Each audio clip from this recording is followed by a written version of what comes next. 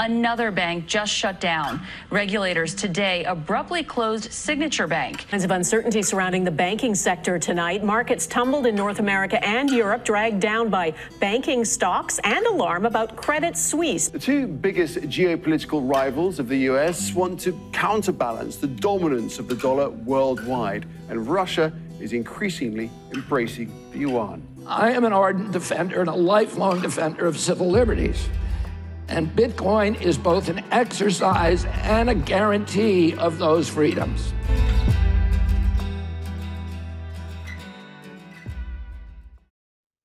All right, so welcome back to another episode of Bitcoin versus the Banks. I'm your host, Milan Stanojevic. I'm actually joined by somebody here from all the way across the pond in the Netherlands. His name is Bram Kanstein. Sorry, Kanstein. Thank you. Thanks, struggle with the pronunciation. No worries. That's nothing new. But yeah, thanks for having me. I'm excited to talk. I love your title, Bitcoin versus the bank. So let's go. Yeah, man. I had to think carefully about that one. There's a good chance, I suppose, that at some point my channel will get pulled from YouTube. And I only say that because within this past week, I think we've seen 3 related ones pulled down, and really for no good reason. So, fingers crossed that things stay the way they are and that it stays online. But we'll see. Anyways, let's see how far we get. Yeah. Yeah, exactly. Well, that's crazy to see. I'd say also with I saw Max Kaiser's channel was also down. Yep. Right. Yeah. That's another one. What is he saying? This system does not work, and that is already enough. Yeah. Crazy. Yeah. Beyond the title of my show, I think I keep things pretty tame, and I try not to push the envelope too much. We'll see. Maybe we can push a little more today. So Bram, why don't you introduce yourself? Tell us a little bit about yourself, how you got into Bitcoin, as well as some of the work that you've been doing. Yeah, so I'm Bram. I'm a digital internet entrepreneur and early stage startup expert. I work with a lot of early stage entrepreneurs and companies building new digital products and companies.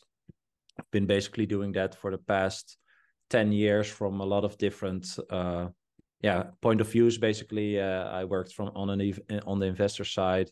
I worked for Product Hunt, which is a startup in Silicon Valley. I had my own growth marketing agency. Also built a lot of my own products, which a lot of them failed. I think over 25, but 5 were successful or remotely successful, and I sold them as well. And I've also been in Bitcoin for 10 years. So I bought my first Bitcoin in 2013. I remember watching this video on Vimeo, actually, I think it's called "What is Bitcoin?" or Bitcoin Explained. And in the beginning, I really saw it as what I think Jack Dorsey says a lot, the internet needs a currency. And that's basically how I saw it back then. I actually day traded for 3-4 months until one night I was laying in bed and I saw all the graphs and all the numbers everywhere, and I felt like, oh wow, this is a bit too much. And eventually also realized that I'm way too emotional to be a trader. So I stopped that. Back then I was also really into Litecoin. I thought it was interesting. I had some of that, but so I think I bought Bitcoin at 300-ish, 300, 400-ish. But I also sold everything at 4,000. I felt really great at that time, like a lot of people have, a cycle where they touch Bitcoin and kind of lose it, and then they touch it again, like everyone gets Bitcoin at the price they deserve. I love that quote. Same for me.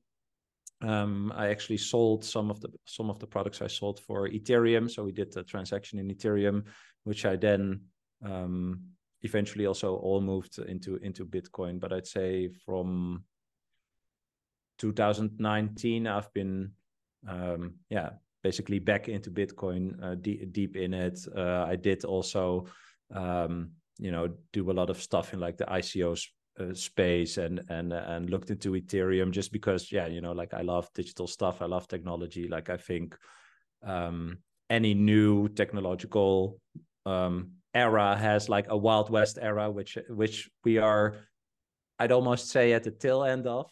Hopefully, like all the scams and all the crazy stuff is gone. But it is fun to like dabble in, an early technological movement. So I did, play around in that space, just trading shitcoins and all these things. But, all roads lead to Bitcoin. So eventually moved everything into Bitcoin. But specifically, actually, I think before 2019, I was already way back in, because in 2017, I actually worked in the innovation department of a big bank here in the Netherlands, like one of the biggest banks in the country. I was helping different teams building new digital products, with their development, etc. And I was 30 with a mortgage, walking around in the bank. But actually didn't really know how money worked until I had a conversation with someone. I don't remember who, but he told me, like, do you know that the money in the bank is contractually not yours anymore? And I was like, what? Like, what do you mean? And then we had like a lunch for an hour, I think. And then he just explained to me like how a bank worked.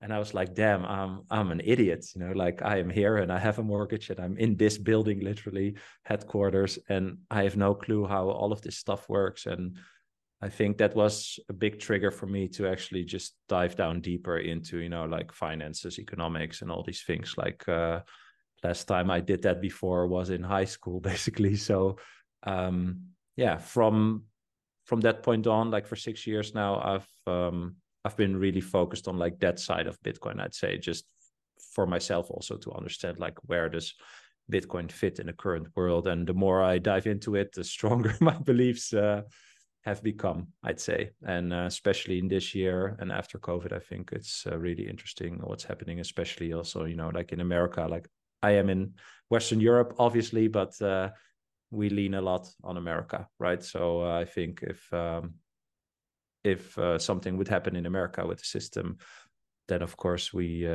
would feel that pain as well. So I'm super interested in that. And basically that's where I spend a lot of my time right now. Yeah. Awesome. I think if people really understood banking as you sort of went down that rabbit hole, it would be, I think, really difficult for most people to kind of handle that. Once you really understand that you deposit whatever the amount of money is, that it's free not loan. really, that it's not really yours.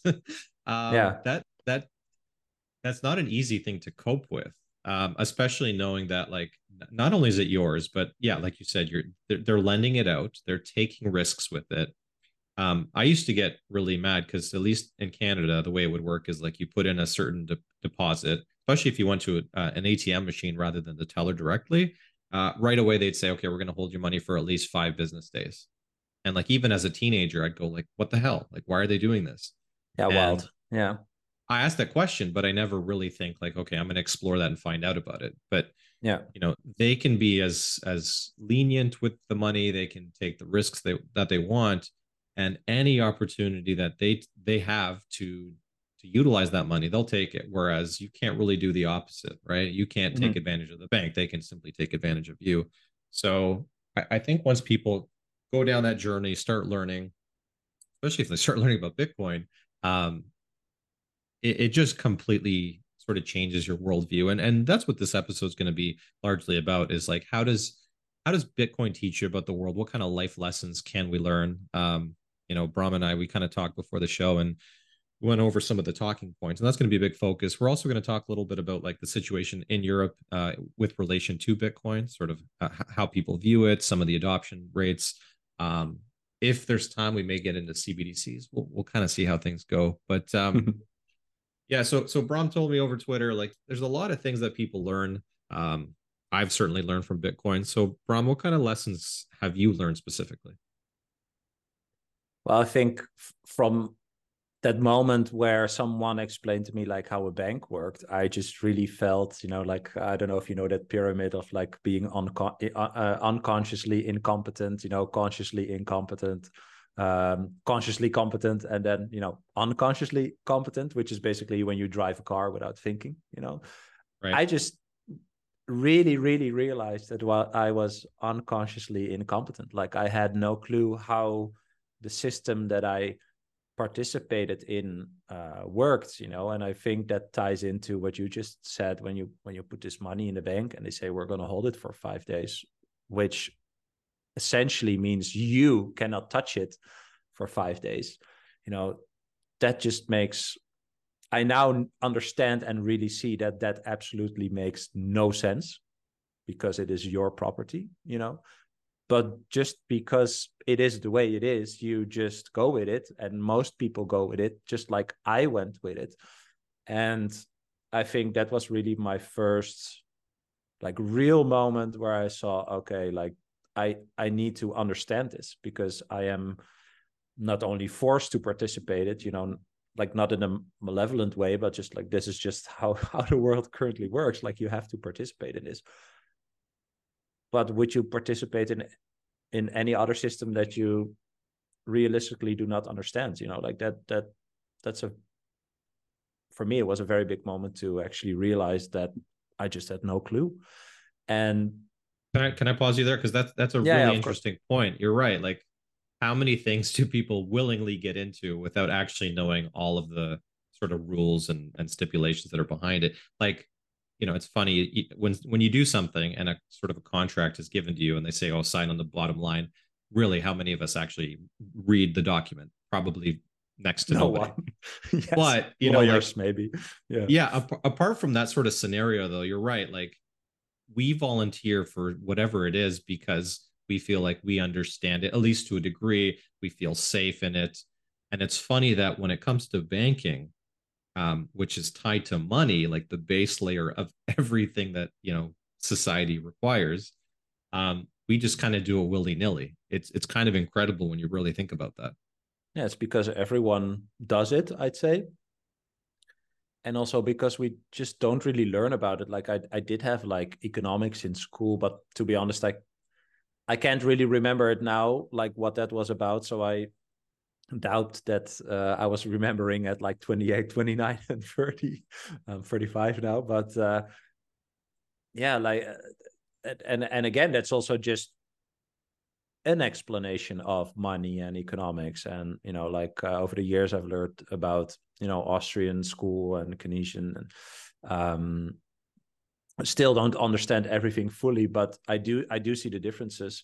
And yeah, it's just everyone is doing this, so I'm just going to participate as well, or something. It's easy, eventually I do believe we are lazy and we take the easy road, and that's totally just how we are, I'd say. But something as essential as you say, about money, where we exchange, I like that definition of money is a way to exchange information between people, that's, I love that definition. And I think if we don't understand that, the true almost base layer of our interactions and sharing value with each other, which I think was created in an organic way. I love this history of money where you have two villages and first people are bartering, and then we have seashells and stuff like that to just expand and then build more and grow further. I believe that the goal of humanity is to improve and move on, basically. Not necessarily want to say growth or something, but just move on and improve, make it better for everyone, right? So it's kind of an organic road to abstracting, from bartering to, well, what eventually became, let's say, gold-backed money, which made sense, I'd say. Yeah, if we just don't understand that, then when you realize that you don't understand that, then obviously, at least for me, I'm in all these other realms now as well. What is all the other stuff I don't understand? Is what has been told to me, is that actually true? Or what is true and what is not? Or and I also love, these ideas of the opposite of something wrong could also be wrong, and the opposite of something right could also be right. It's not the world is definitely not binary. So yeah, when you realize that something doesn't work in a logical way, but you are forcibly part of it, that's a big revelation, I'd say, and a pretty kind of like a smack in the face as well, right? Like it's kind of like a wake up call in a sense that, you're just chugging along, you're moving along, but what are you doing? And I'd say that's the first thing that I really learned. So just realizing I was unconsciously incompetent. But then moving on from that, basically, I'd say, and that's also what I think is so difficult about Bitcoin, is because everyone is in, that bucket, the money bucket. I'm just moving with the system that is there, showing to other people that Bitcoin is a provably better technology to, facilitate money and thus the exchange of information between people, is really hard and requires that people have some sort of realization about, let's say, the flaws of the system that they're in, but then also have the humility. I'd say that's lesson number 2, which I luckily realized that I had the humility to actually understand that I had no clue and that I had to dive in deeper, so have that humility and also the open mind of, I think that's a consequence of the humility, I'd say, to how do you say, like, absorb the information that has then been given to you, about Bitcoin, for example, and compare that to that system that you think I'd say those are my biggest lessons, like that actually proving to yourself that you can step out of that, I'd say, like, ego following something that you've learned, finding something else, learning about that, understanding that Bitcoin takes away that ego part, which I find very fascinating, right? Like, almost all systems are people driven and trust driven or organizational driven. Like, we have to trust external parties that they provide set service for us, right? Even in healthcare or airlines or whatever. But there's other people just like you and me, and they have their own life and their own struggles and their own limited time and their own triggers and past, and like, they're just other people. So naturally, all these systems are thus ego driven when you look at the people who are in charge of these systems. And that's what I like about Bitcoin, that it's just a thing. It's just a protocol. It just is there, and it shows how it works, and it invites people to adopt something that is basically not ego driven. I hope that answer makes sense, but that's I think one of my biggest realizations, that we could have this system, and hopefully we'll get. I'm rooting for Bitcoin, obviously, but that will take so much of these ego-driven actions away, basically, and we can focus on the most important stuff, like, what is value? How can I provide value for you, and you for me, and we exchange with Bitcoin, hopefully, the information that value represents, and from there, I think the world can be a better place, because we remove our ego from it, and everything is just ego driven. Like, we are less conscious, I'd say, than we think. And well, listen, I agree with you, man. Yeah, I think going back a few years, really, before I started to, like, really study and understand Bitcoin, I thought I had a pretty good understanding of the world, and I considered myself a critical thinker. It's funny, in hindsight, I'm like, I was not.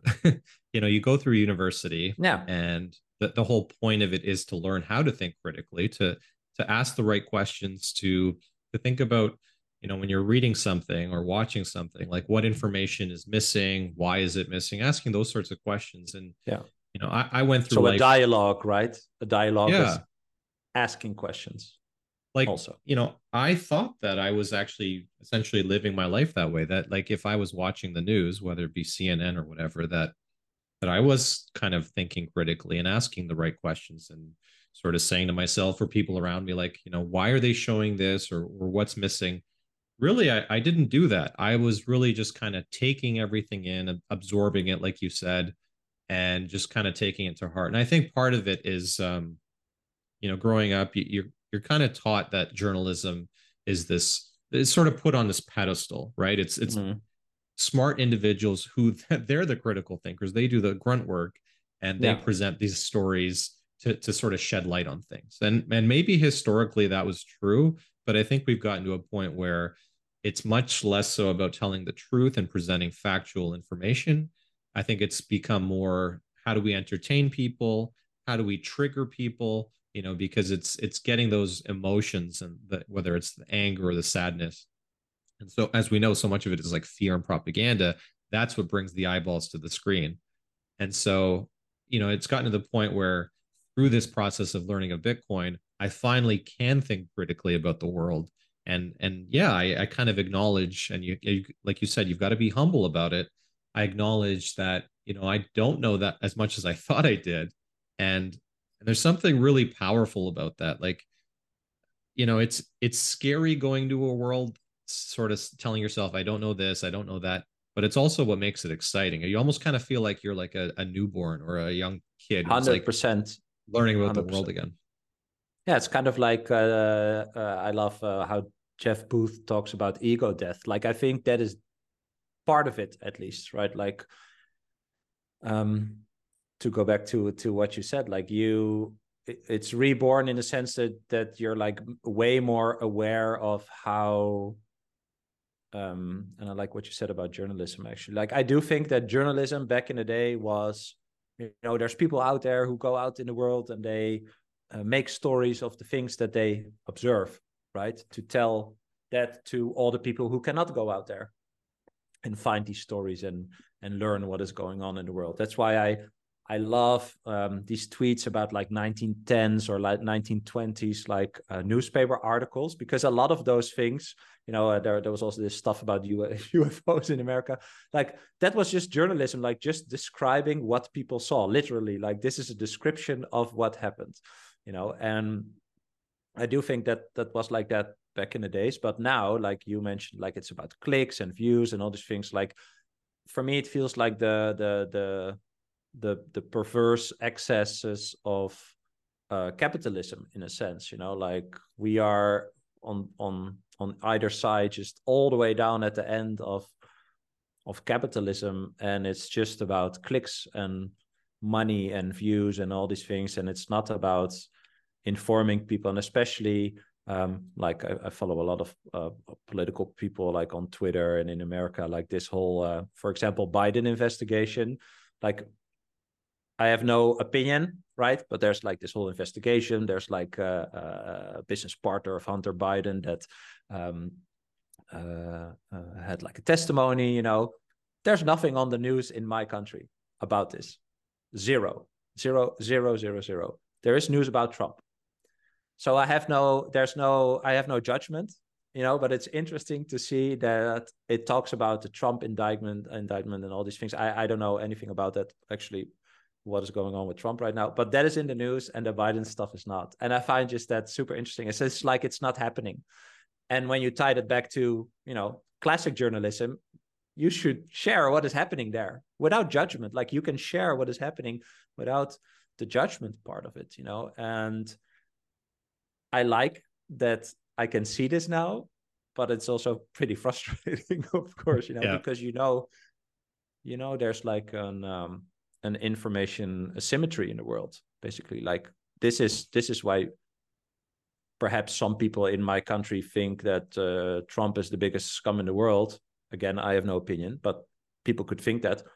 And Biden is a great guy, but on the American side of the world, this is a whole different story, you know. So it's not a factual, it's not a representation of what is happening, again, without judgment, you know. But it's not, they are not sharing what is happening. And when I say like this is the perverse excesses of capitalism, I think that also comes, and then it's funny because, again, all roads lead to Bitcoin. I think that comes from the whole fiat mindset. You know, like the money is corrupt, the system is corrupt, not perhaps by default, although there's people that do say that. But currently, it is because it was corruptible, it became corrupt. You know, it's getting degraded in value and all these things. And I think that leads to these excesses of capitalism, because I do think that true capitalism, like if we both start a bakery and I do better than you, I have more customers than you, and that means you have to do better work, make better cakes, or just quit your bakery and do something else. Like that's kind of how I view capitalism. Like that's a fair battle basically of value, but right now, we are pretty far away from that, I'd say. Well, when you start opening your eyes and thinking critically the way that we're at least attempting to do, you quickly start to feel, we kind of mentioned this before, sort of like a conspiracy theorist. You kind of feel like a wacko. I even talked to Jeff Booth about this. It's like when you open your eyes to the way that money functions and the inherent problems behind it, it's like you see the world differently. And the moment you start communicating that with people, it's sort of an uncomfortable, kind of cringy conversation you have. So I'm wondering, like, how is your sort of new perspective on life, how has that impacted relationships you have with family, with friends, and even just like work colleagues? I'd say, well, fun thing, I think I almost orange pilled my mom, so that's good. Like 2 weeks ago, we had a long conversation. I was at her place, and we talked about it for a long time, also with my stepdad, and I think she's almost there, so that's fun. Like she's really interested in the fact that I'm so interested in it, so that's why we talk about it. I do realize, of course, she comes from a very different generation, so that's been like a fun thing to kind of like drop from time to time. But actually, like a few weeks ago, we had a big conversation about it, so I think she's almost there. So that's fun. I love to actually see that for someone who's over 60, and is actually able to open her mind to a certain degree to at least hear me out, and hear something that is definitely opposite of what she's been taught or what she thinks she knows. So I think that's fun. I also see that there's a lot of people that I just organically speak less to, just because I see them really stuck in, well, what people would call maybe the fiat mindset, or, like just, it is the way it is. I'm not going to change it. I'm participating in it, and basically not really talking about the fact that it doesn't really make a lot of sense, so that doesn't give me a lot of energy actually to then, still interact with these people. And I think that's okay. I do think that's okay. I think I would love for them to see Bitcoin as well, obviously, or, at least help them pull a thread and then, discover more. And you're not saying you dislike those people. It's sort of harder to connect with them. Just, yeah, of course. Like I think a personal relationship is like a giving and taking something, right? Like you have to, if you put in energy, you hopefully get some energy in return, and you grow together. Basically, you discover together, and you just think about the world and talk about what is happening in life, and realize that you both you don't know everything. Again, I'd say that humility, and that it's actually interesting and fun to explore that what you don't know, or that what you think and then hear somebody else out that thinks the total opposite. Like, again, I think that real dialogue is also, when I got older, I would say, but it's just way more interesting. Like there's no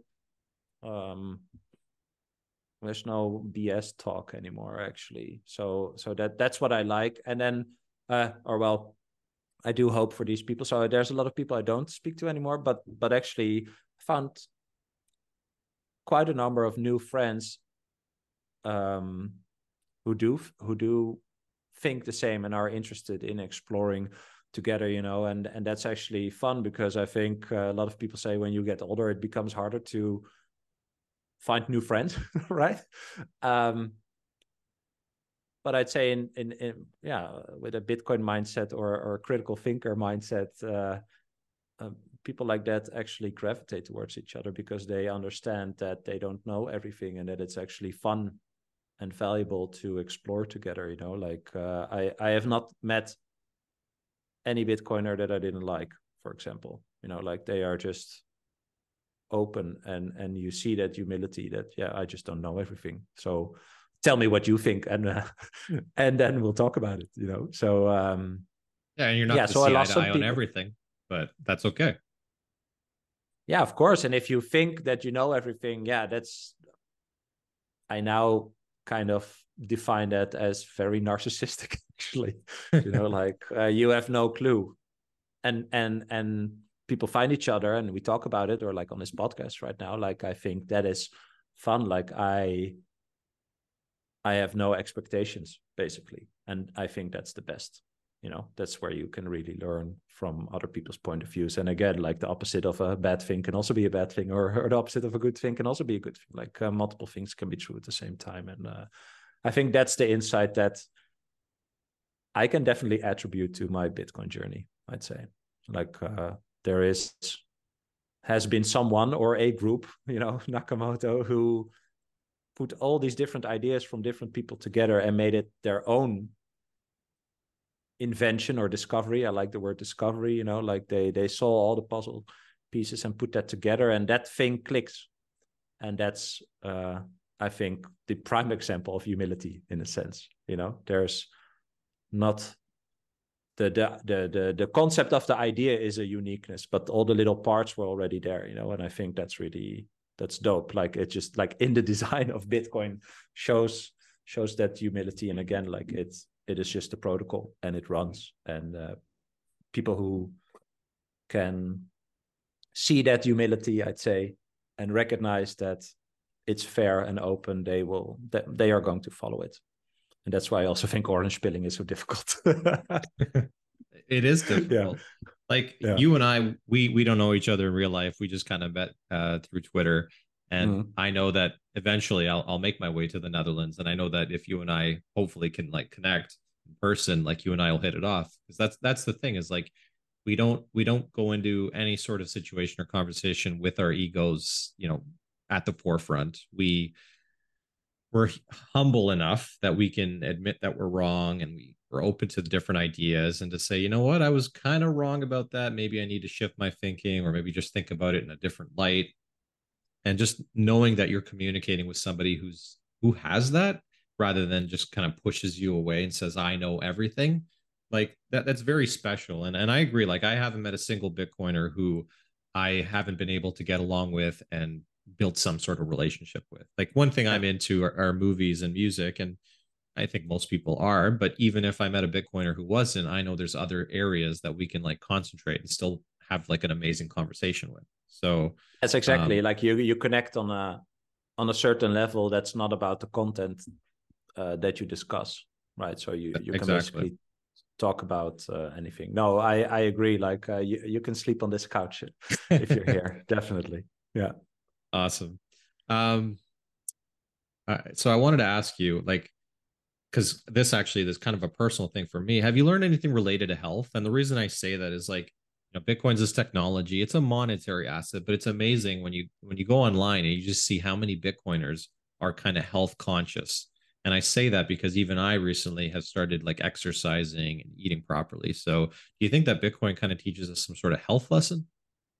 Yeah, funny. I love this question. I've been actually going to the gym 5 times a week for the past 8 weeks or 10 weeks or something. I started again, I have to say. And I also see that, like, I follow this guy, Austin Herbert, on Twitter, and he like open sourced his fitness protocol. And again, like that's also like almost like a Bitcoiner thing to do. Like he spent, I don't know how long, I want to say 10 years on figuring this out for himself. Like he's super ripped. And he just says like, fuck it, this is all I know. And here it is, and that's like 100-page PDF he put out. Yeah. And yeah, that's just dope. Like that is so altruistic, and really, that's almost like a core Bitcoin mindset, almost like just sharing what you know and figuring it out together, you know. And he's creating this community. Like I think that's cool. So actually DM'd this to him. Like he's one of the reasons that I actually started working out again. So that's why I love this question.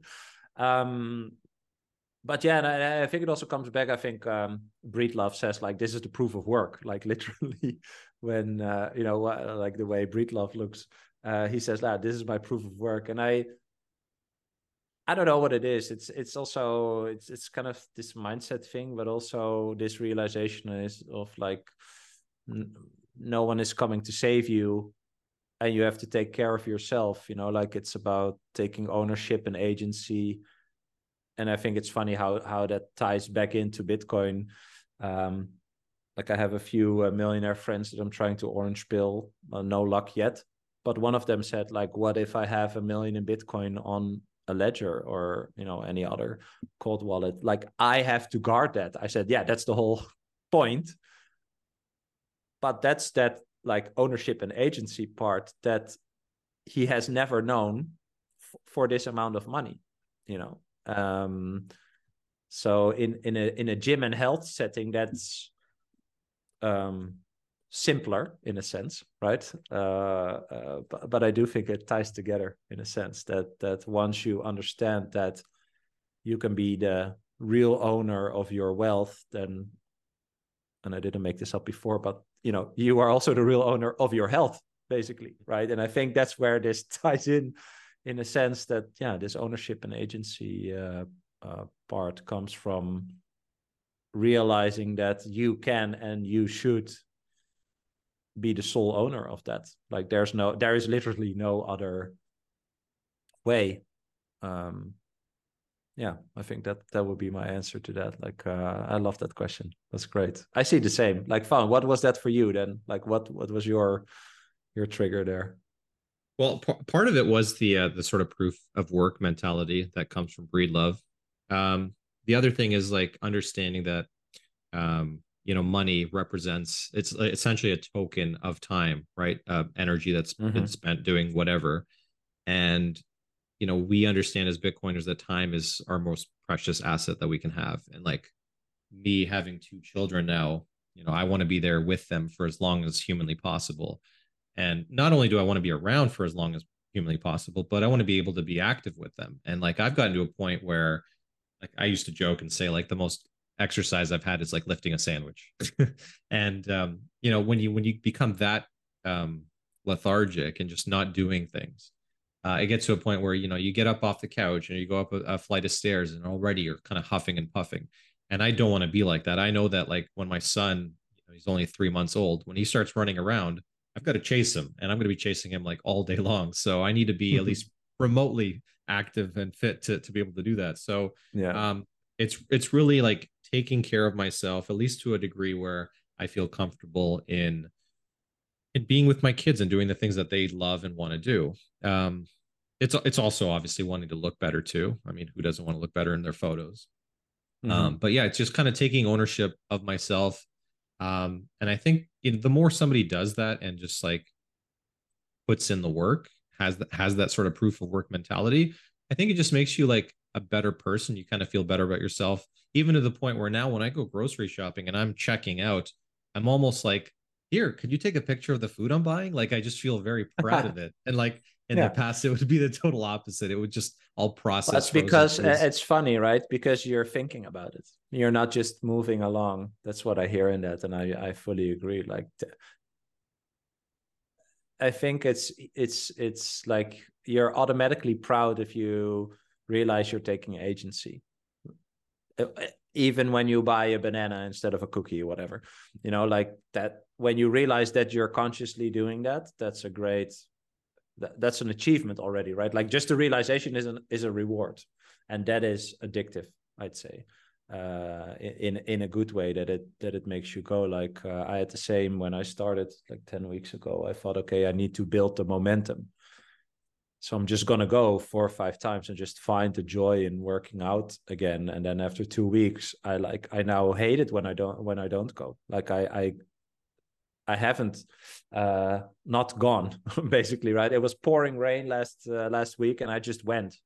Because, and I think like a few years ago I would have thought, oh fuck it, I'll go tomorrow, But that just going there already is already the reward, and that knowing that you're putting the work in. And I actually I'm working on this little hack where I'm just listening to Bitcoin podcasts actually during workout. I'm just listening to people talk, but in the back I hear, like, of course, this gym music, right? Just like the house music or techno music. So I'm exploring with a friend if we can like combine this and make a new genre, like a smart workout where you just listen to a podcast, but you do hear a beat or something. I don't know if it's going to work out, but that was a fun idea from. Well, I know there have been like guys. remixes of Sailor Conversations, so it's Yeah, kind yeah, of similar to that. exactly. Yeah, stuff like that. Yeah, yeah. That's funny. So we've talked a little bit about various lessons that you can learn from Bitcoin. And we kind of mentioned this off air earlier. Do you feel like understanding Bitcoin and sort of money more broadly, does it sort of can you use that as a tool to examine historical events differently? And I gave the example earlier with you of like taking World War II. Like some have argued that it was merely a continuation of World War One because the reparations put upon Germany were just so extreme. It kind of set Germany in the wrong direction economically. They were just sort of bound to go to war. So knowing that, and it doesn't obviously have to relate to Germany, but just like any historical events, and usually war is probably the main one to think of, is like when you understand money, does it make you think a little bit differently about that? And obviously, we don't have to think about it in terms of historical events. It's just like, and we've kind of touched on this already, but like, how does understanding money affect your ability to think about events, think about people and their actions in kind of a new light? Well, I think when you think about war, like I also think about battle, and I really see the world as like a battle of ideas. Like it's just no one has figured it out, right? Everybody is winging it. No one has figured it out. So we are basically in a world where we battle ideas, whether it's left or right or Austrian or Keynesian or whatever. And I don't know a lot about what you just mentioned with going from World War One to World War II, but if you put it in that context, like of course there were people that had the idea that this or that should be done, to do something with these reparations, or debt from one country to the other, or the struggles politically wise, etc. Like, but that is again just an idea of how something should go, right? And that's really how I see the world. And I do agree that's probably never ending. Anything we hear, like you also have a young child, right? Like we have children the same age. It's everything you teach them or tell them is just an idea that you have of how something works, basically, right? And that's what they take for. They just take it because you are the authority, right? Like you are their parent, and they just absorb it, and then they integrate it, and then that is their idea of how something should go. So I do think that's like a never-ending battle. It's just a never-ending battle of ideas. But to tie back to your question, like I do think that once you realize that the very base layer of our information exchange is corrupted because it was designed to potentially be corrupted and obviously became corrupted. Yeah, if my idea of that system basically turned out to be not true, right? Like what I mentioned, what someone explained to me, like how it worked, then it would be weird to think that all the other stuff that I think I know is actually true, right? And especially like we live in a Western world, I think there's a lot of narratives or things that we think we know that are definitely not true. I don't think I need to mention stuff like that. It's more conceptually, right? Like once you realize that the very base layer of information exchange is corrupted, then yeah, obviously other stuff is also corrupted, right? Like I had a conversation with my in-laws, they're German actually this weekend about Ukraine war again. Like, I don't know enough about it, but we say, oh, Russia is bad, and Russia says, well, we had an agreement with NATO borders, and you have like these nice animated like pictures where you see NATO moving towards Russia. Like, I don't know what's true. And again, I have no opinion, but and I think you also said that off mic, like, what should you believe anymore, right? Just because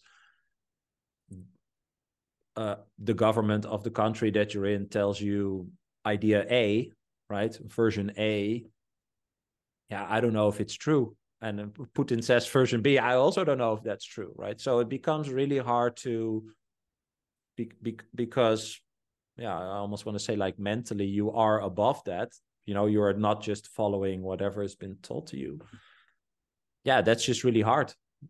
And that doesn't, change the fact that Putin bombing citizens is fucking horrible, obviously.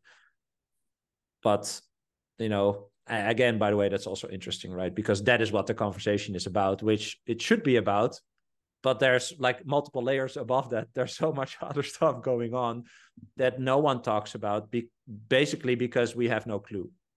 But that what happens there is obviously the origin of what happens down below, where the people, innocent people, are just being bombed, and obviously that's not good. But I think, yeah, perhaps that's an illustrative example of what you just asked. Like, I just don't know what's true. And I am geologically in a location with a government that supports the Ukraine side. Yeah, I honestly have no, I don't want people to die, obviously, but I have no opinion. Like, I just don't know. And yeah, I don't know if that's an answer, but no, that's where my great.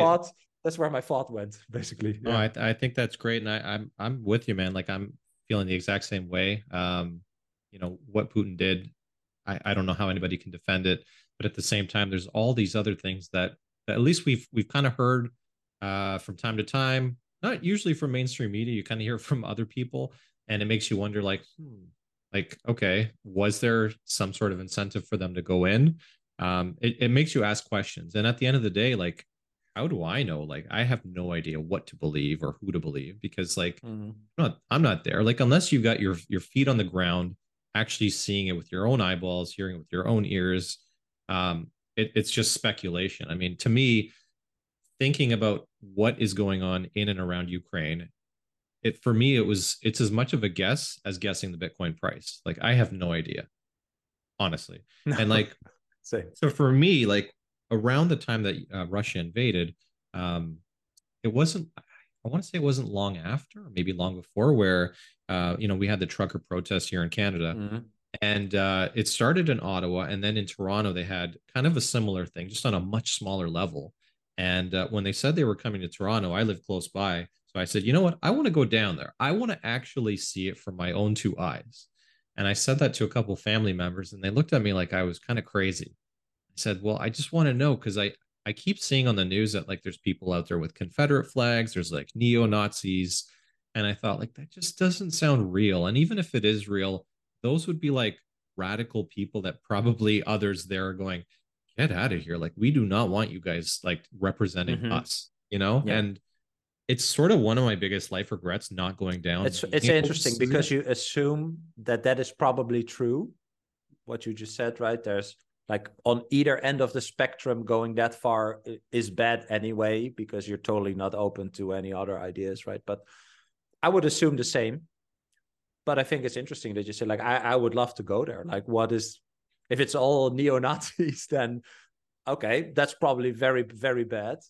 But is that actually the case, right? Like, but you didn't go.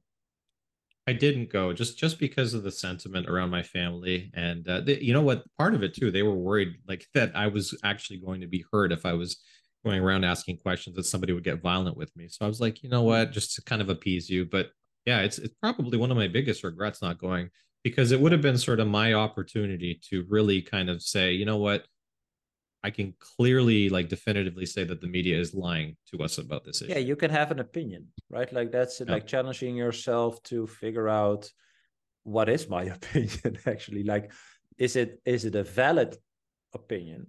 based on something that actually happened. And I think that ties back to what we talked about with journalism. Like, it's the stuff you see on the TV, like how much of that is true, right? Because you see a video that's been taken of something, so something took place, right? But do you get all the context? Like, do you actually get enough information to have an honest opinion? And I think, yeah, that's an interesting question. I actually had to think about in my country, there's these protests by Extinction Rebellion, and they block like highways.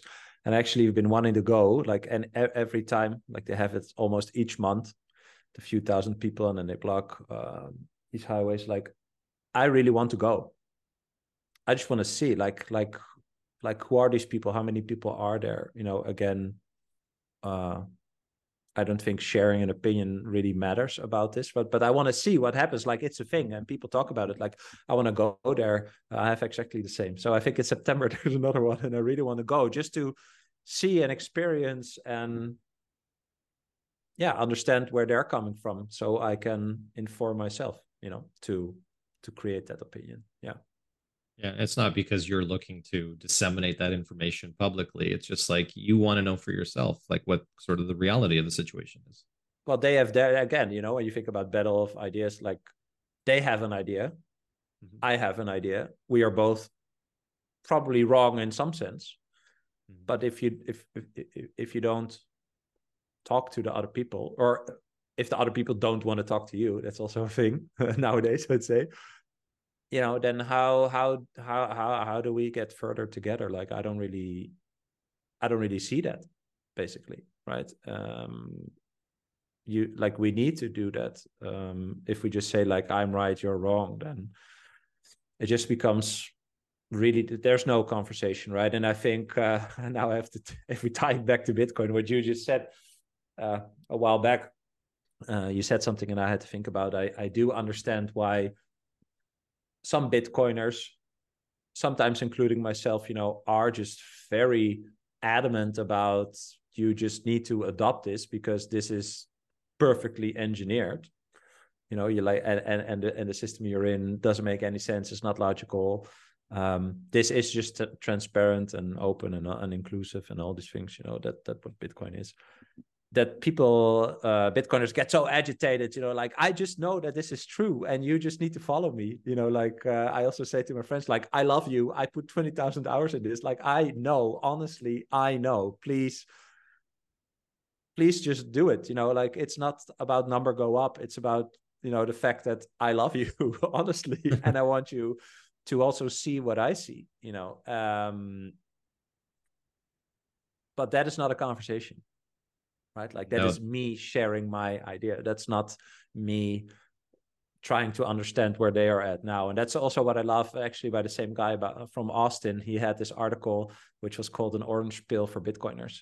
And that's where he shares about the moment where he realized that we should not pitch Bitcoin. We should not say what you are doing is wrong and this is better and you should adopt this. Like that it's never worked like that. You should not explain. You should ask questions.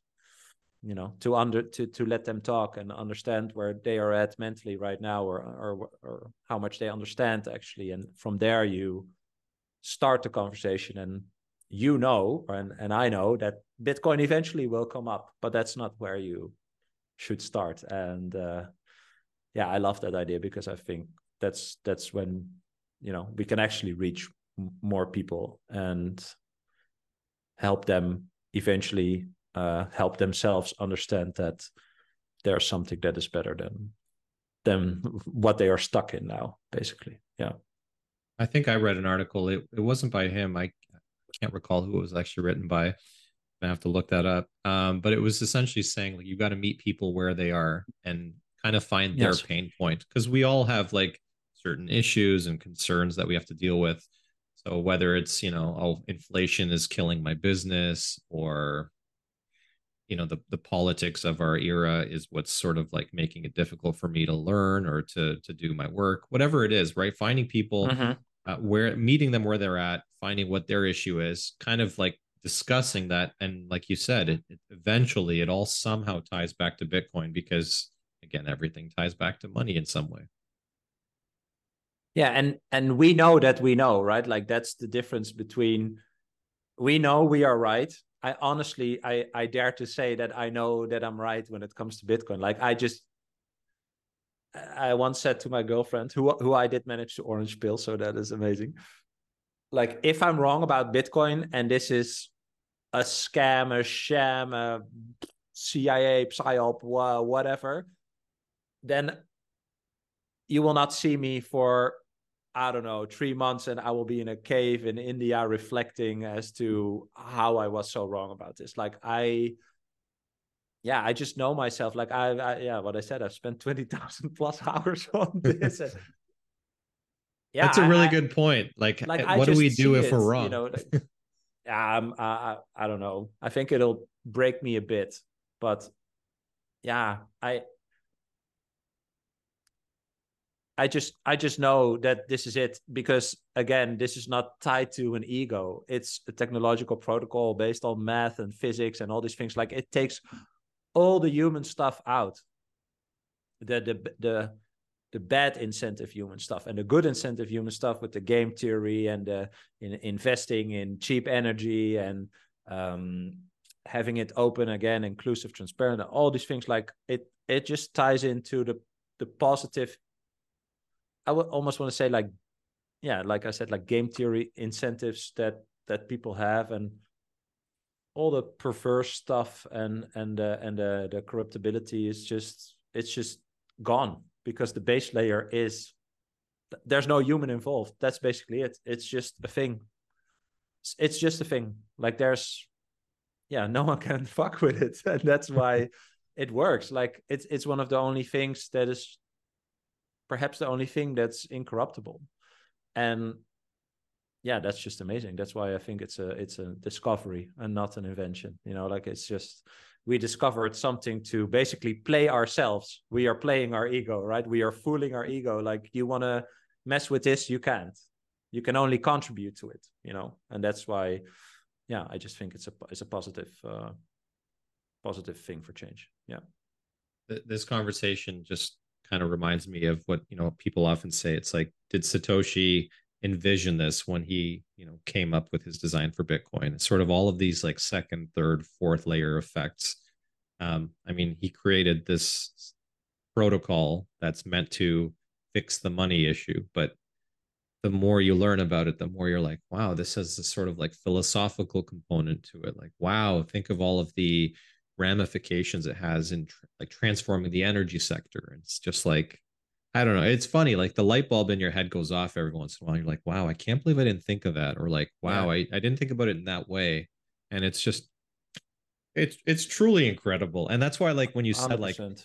if Yeah. I'm wrong about this, like, I don't know how I'm going to react. I guess that's the thing, is like, when you do the work, when you put in like the tens of thousands of hours learning about it. And for those of you out there that are kind of new to Bitcoin, I know that sounds, Well, that that's sounds 10 like years on and off. So that's why I say that. But I saw someone said like it takes you like 200 hours to actually understand that. I do agree with that though. Like it's so many yeah, dimensions. Yeah. you've got to put in the work, but like when you do, like it's transformative in a positive way. It's like, again, it shifts your thinking, and at first you kind of have like your world crashing down on you, but then you have this sort of overwhelming joy of like, wow, I found this thing that like changes my perspective on life. And like, I mean, once you start also thinking about the actual investment part of it, you're like, wow, this thing has a lot of room to grow still. So Yeah. yeah. Also, and now that you say that, I think about two things. Like one is I love I think it was Safe Dean who talks about like long-term and short-term time preference, right? Like, and I also talk a bit about when people go to my Twitter, there's like a pinned tweet, which is like my Bitcoin coming out thread, like my idea of how to explain Bitcoin to other people. And that's where I talk about, you know, like everyone takes risk with taking a job or doing a venture, and they are putting in the work and putting out value and capturing value in return, right? Like I paint your house, you give me money value in return because we don't barter anymore. And the value that represents the value that I put in is captured in this money, right? But if I don't want to spend the money right now, I want to preserve it to spend it in the future on something that I need, that also costs, or I have to say not money, but like the energy that I put in is captured in the money that you give me, and I can spend that on other things that cost energy to create or to maintain, whatever it is. And because the money is corrupted, because over time it loses its value, right? I think what is the number from 1920s to now? The dollar has lost 99.8%. The euro from 2000 to now, so that's only 23 years, has lost, I want to say 30 or 40%. I think it's 30 percent of the value, but only in 23 years. That is just a given. It's a fact. It's not a theory. It's a fact, right? Like, the money is being debased. So if you want to save the energy in that money over time, you can do that. You can keep that money, but you will be able to, it will have less energy basically over time, right? So what Saif Dean says, like, that gives people who maybe want to have a long-term or a long-time preference, a short-term time preference, because they have to spend the money. If they understand that the money, the energy is melting away, they are going to spend it right now, which actually gives you a lot of like extra stress. You have to make decisions. You have to figure out, what am I going to spend this on? That's, I think, why you see a lot of this like Alibaba China stuff and stupid fast fashion, that people just spend stuff. They just spend the money because they feel or they understand, I don't know, but there's a mechanic behind it. Like, they need to spend the money to get a gratification for that energy that's captured in the money. But when we have Bitcoin, that has, a predictable amount of coins, of bits or sats or whatever you want to call it, and you can save that energy infinitely into the future, then you will have a long-term time preference, which actually depletes you of all this stress. And yeah, I'd say almost could enlighten people, like, there's way less decisions, there's way less stress, there's way less risk. Like, I just absolutely love that. And I also see that, that could be possible. So that's one of the things I thought about when you mentioned this. And the other thing I also absolutely love, and I think it's interesting to see the discussion about, the whole software thesis from Lowry. I once replied to a tweet of him that he liked, so I think I understand what he meant to say. But I said, so when we have hash wars between country, right? We have energy wars between country, because it's basically the hash power fighting against each other, because war is always happening, basically the power struggle between the countries. When that happens, using the Bitcoin hash rate, and Bitcoin incentivizes to find the cheapest energy, therefore incentivizing to innovate in ways of capturing the cheapest energy, right? Like wasted energy or excess energy, stuff like that. Then we will basically save the world by waging war that is inevitable. And that's what I tweeted, and he liked it. And I was like, okay, that's an interesting thought. Like, that is just so far away, but I love that we can actually think about that, and it would be pretty cool to see that the power struggles that are just always there will eventually make our world better. That would be a hilarious result. I almost want to say, like, that would just be amazing. And again, then we are playing ourselves, right? We are waging war, but we're saving the planet at the same time. That's just, I find that a very entertaining and interesting thought. Yeah. So those are two things that came up when you mentioned that. Yeah, the thought of sort of these economic wars rather than kinetic wars is it's a fascinating discussion. It's probably something we could do a whole episode on. I'm curious though, because like the Bitcoin conference is coming back to Amsterdam in October, I believe it is. So It makes me wonder, like, how popular or how, let's say, well known is Bitcoin in the Netherlands? I think it's pretty well known. Like, the Netherlands always has always been like at the forefront of technological innovation. Like internet adoption is, I think, like 98%, 99%, like just very high. And it's always been like that. I once saw some research that about like 2 million from the 18 million people. So that the 18 includes kids as well. So I don't know how many adults, but like 2 million people in the Netherlands have cryptos. And the biggest part is then Bitcoin. That doesn't really surprise me, I'd say. But yeah, it's actually it's funny when I ride to the city that I live in. I see a lot of Bitcoin stickers and study Bitcoin, and there's people who stamp study Bitcoin on the euro bill. So Nice. I think there's actually a pretty active community here. Yeah. And I'm excited to go to the conference. Actually, I've never been, so I'm super excited to go, and hopefully, I would love to meet Greg Foss. I love him, so I don't know if he's going to be there, but that would be dope. Yeah, but I think he's a cool guy. Yeah, actually, a pretty decent adoption. Yeah, and there's some big books. There's a pretty well-known book which is called "Our Money Is Broken" in Dutch. Then. Which is done quite well, and there's quite a few also like Dutch Bitcoin podcasts. So I think steady and growing. So that's good. Nice. Yeah, we need more of that coming out of Europe, because I know Peter McCormick talks about how in Europe there's somewhat of a weak Bitcoin presence. It's quite strong in America. Here in Canada, it's actually quite large as well. So it's good to see that like there's sort of a grassroots movement happening where you are. Well, yeah, there's of course like way more different countries, right? And that is also, I think, perhaps that's where that comes from. Like people have a lot of local events probably and podcasts. Tomorrow I'm actually recording with Nico Yilk. So he has a German podcast, but we are recording for the English one. So there's, I think, way more localization, right? And America, Canada, UK, that's just that's English, so that's easier, I'd say. Yeah, I'm curious, like, how bad is inflation there? When I say inflation, I mean like the cost of like foods and energy and stuff like that. I think it was down this month from July, but still like 5-ish% or something. So like they celebrate it, but no one tells it's compounding.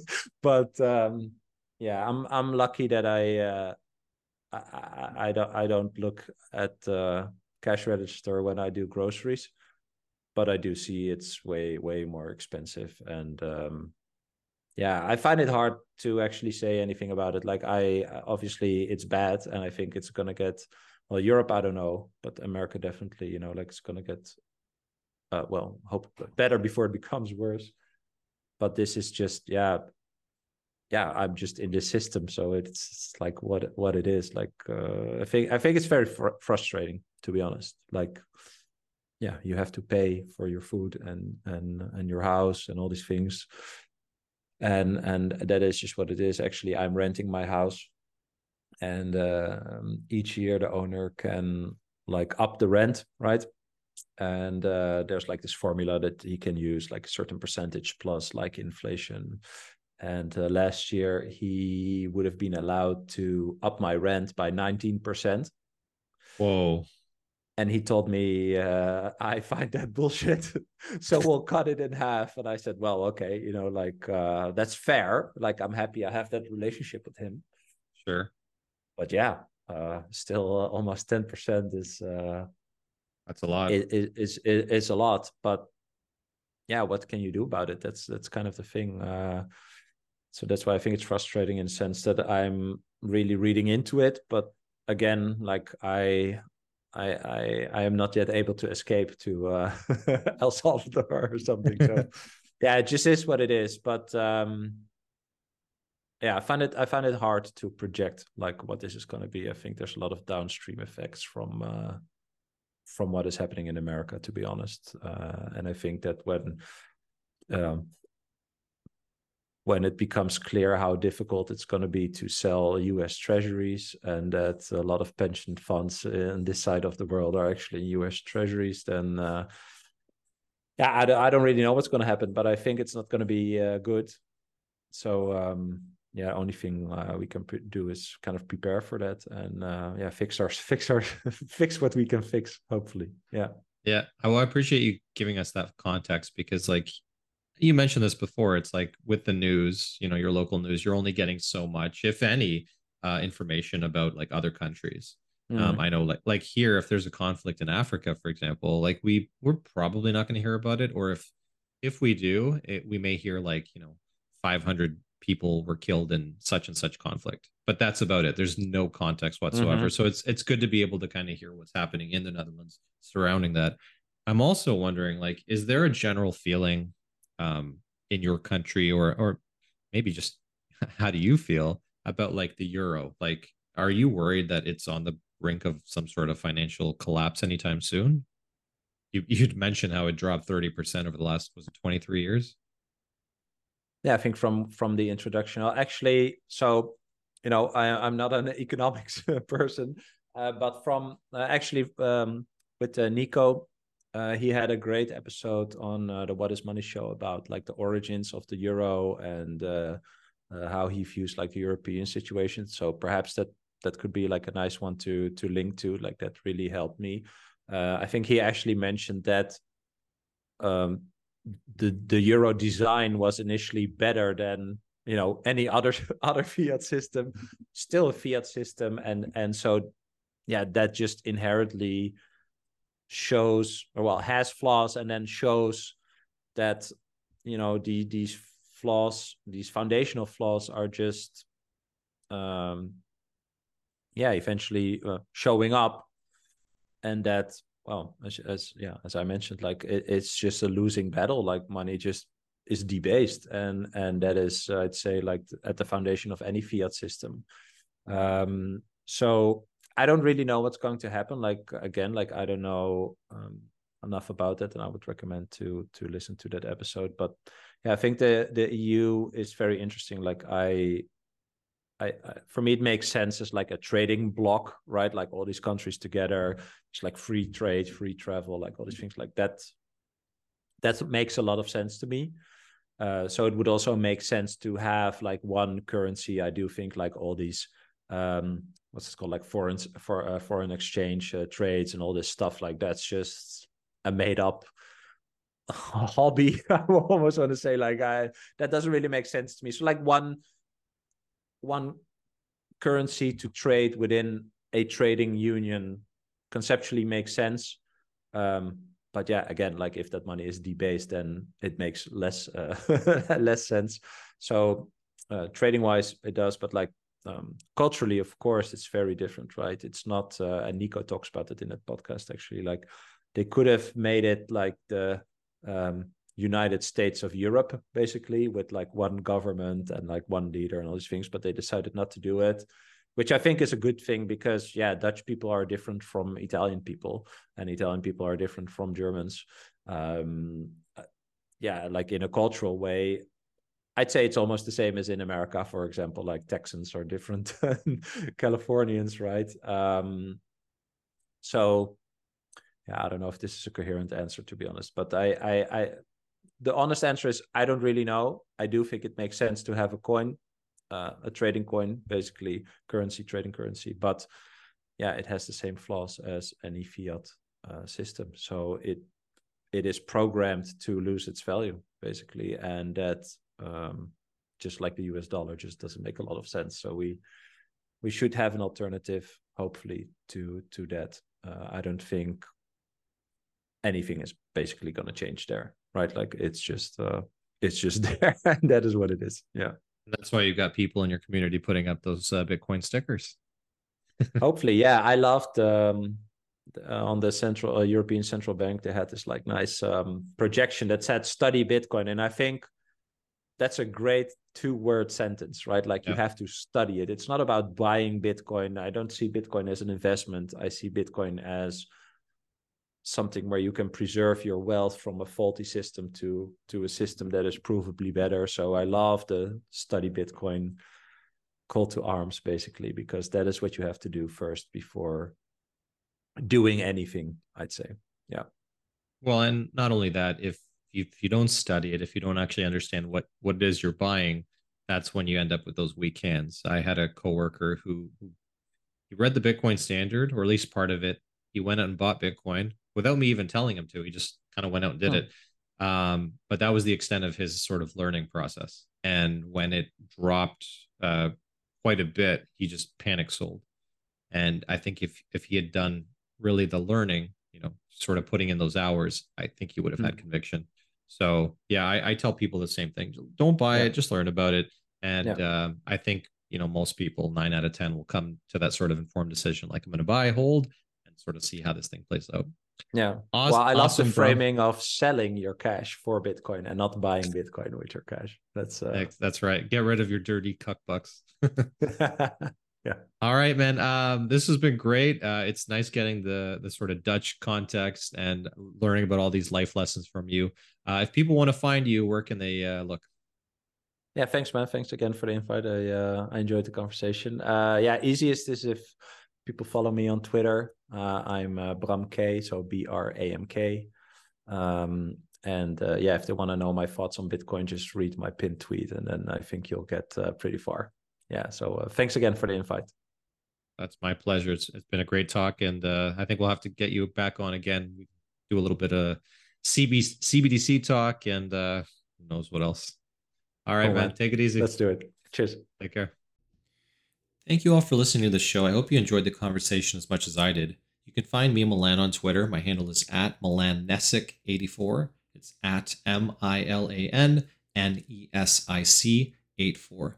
If you want to write me, maybe you have a question, an idea for a show, or even a guest, my email address is milan@btcvsthebanks.com.